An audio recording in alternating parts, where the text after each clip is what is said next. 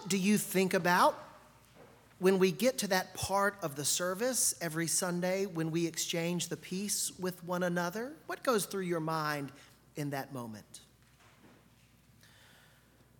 Every week, after we say the confession and hear the assurance of God's pardon, and before we approach the communion rail, we stop to give one another a sign of God's peace. What's in your heart when that happens? Do you think of it as a way to hug your friends, your family, maybe extending that love a little wider to those who might not quite be as close to you?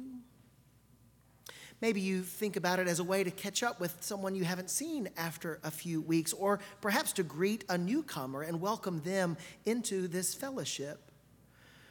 Maybe it's just a halftime intermission to stretch your legs before we kneel all the way through communion. I don't know what it is to you, but I'm curious, what's going on in you when we get to that part of the service? I hesitate to say it because I don't want us to overthink what is already a beautiful practice among us, but you might have noticed, if you've ever come to any of the other services, that the way we do the peace at each of our 3 Sunday morning services is pretty different.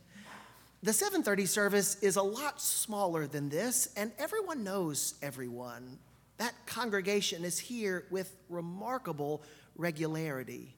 And so when it's time to exchange the peace, people go all the way up and down the aisle, almost refusing to let anyone escape the exchange of the peace.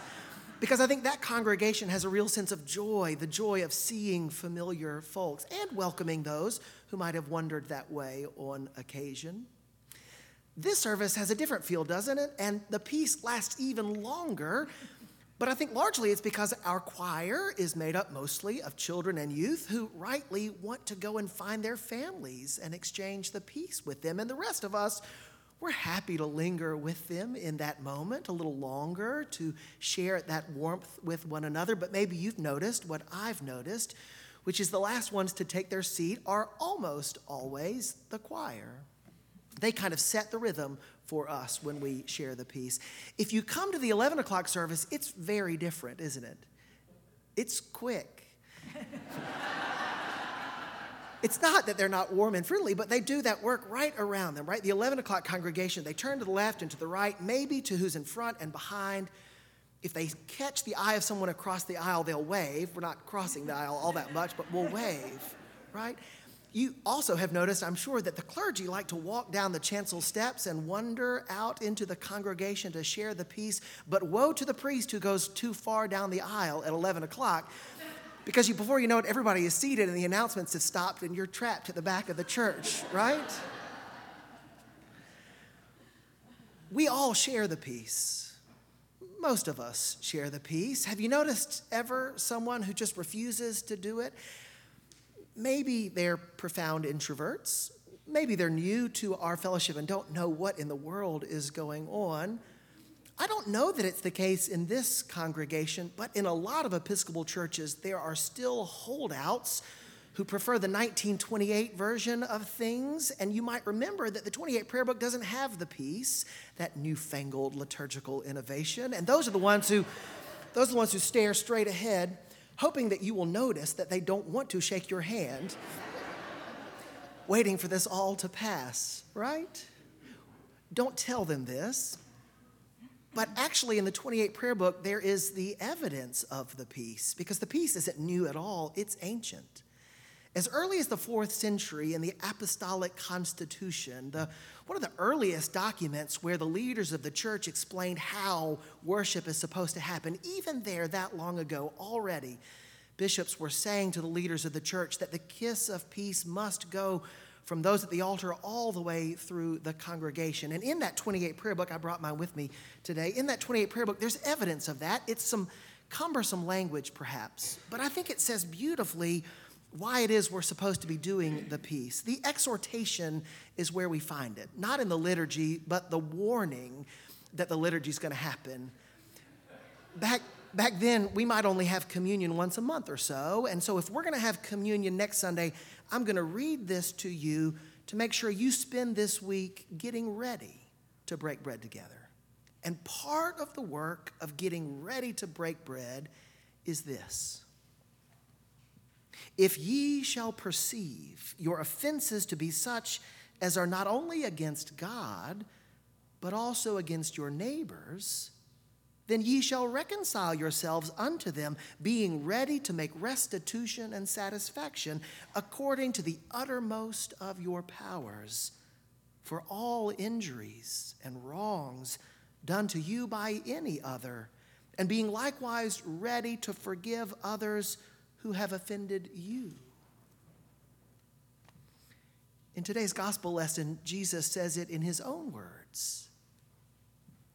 If you come to offer your gift, and there remember that your sister or brother has something against you, leave your gift there and go. First, be reconciled to your sister or brother, and then come and offer your gift. The work we have to do before we can draw near to God is to draw near to one another, to seek the reconciliation among ourselves that is true when we are in God's presence. When we share the peace, it's a ritualized version of that thing, that seeking out of one another to make sure that those wrongs we have done or that have been done unto us might be cleared. Jesus, with these words, tells us it's our job to seek that out before we can seek the presence of God. So when we exchange that peace, maybe we're supposed to go and find that person that hurt our feelings this week. But I think more than that, we're supposed to remember that when we hug those closest to us, when we greet others around us, what we're really doing is representing to one another that we are the reconciled community of the baptized. Because until we know that reconciliation to be true among us, how will we ever know the reconciliation that God gives us? All of it all hinges on the power of unconditional love. And you've probably heard me say at least once that the beautiful thing about unconditional love is that it's unconditional, that it has no limits. But the challenge that comes with that unconditional love is that as soon as you place the first restriction, the first limit, the first boundary upon it, all of it crumbles and falls away to nothing. We are drawn into God's presence by God's great love for us, a love that doesn't care who you are or where you've been or what you've done. And if we draw near to God on the basis of that love, how can we if we're keeping someone outside of our community? Because when we cut someone else off, or when we have caused someone else to cut off, then what we've really done is cut ourselves off, all of us off, from the power of that love. Think about it this way. The instruction Jesus gives us is absurd. It took maybe 6 days to walk from Galilee to Jerusalem. Imagine walking all that way, coming into the temple, and remembering that your neighbor up the street has a reason to be angry with you. And Jesus says, leave your offering, walk 6 days back, make up with your neighbor so that you can then walk 6 days back again to offer your gift. Really, Jesus? Really, you want us to do that? Yes, Jesus says, I do. Because Jesus knows that we cannot know the power of God's love if we're denying that love with one another. Why do you think Jesus in this gospel lesson equates anger with murder? Why do you think he equates lust and divorce with adultery? It's not because you have to be perfect to get into God's kingdom. It's because Jesus knows if there are broken relationships among us, among our community, then we cannot be the kingdom of God. That work is our work to do. What are those fractured relationships in your life that continue to make it harder for you or for someone else to know God's love? Who are the ones with whom that hurt still exists? What are the pains and the guilts you're having the hardest time putting down? ask God to help you. Ask God to give you the courage to seek out the one whom you have wronged, and the grace to accept the apology of the one who has hurt you, which is to say, let God's love, that powerful and limitless love, fill your life so fully that you find the strength to share that love with everyone, because until we do, we can't know God's love at all.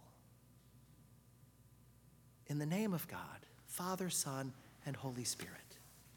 Amen.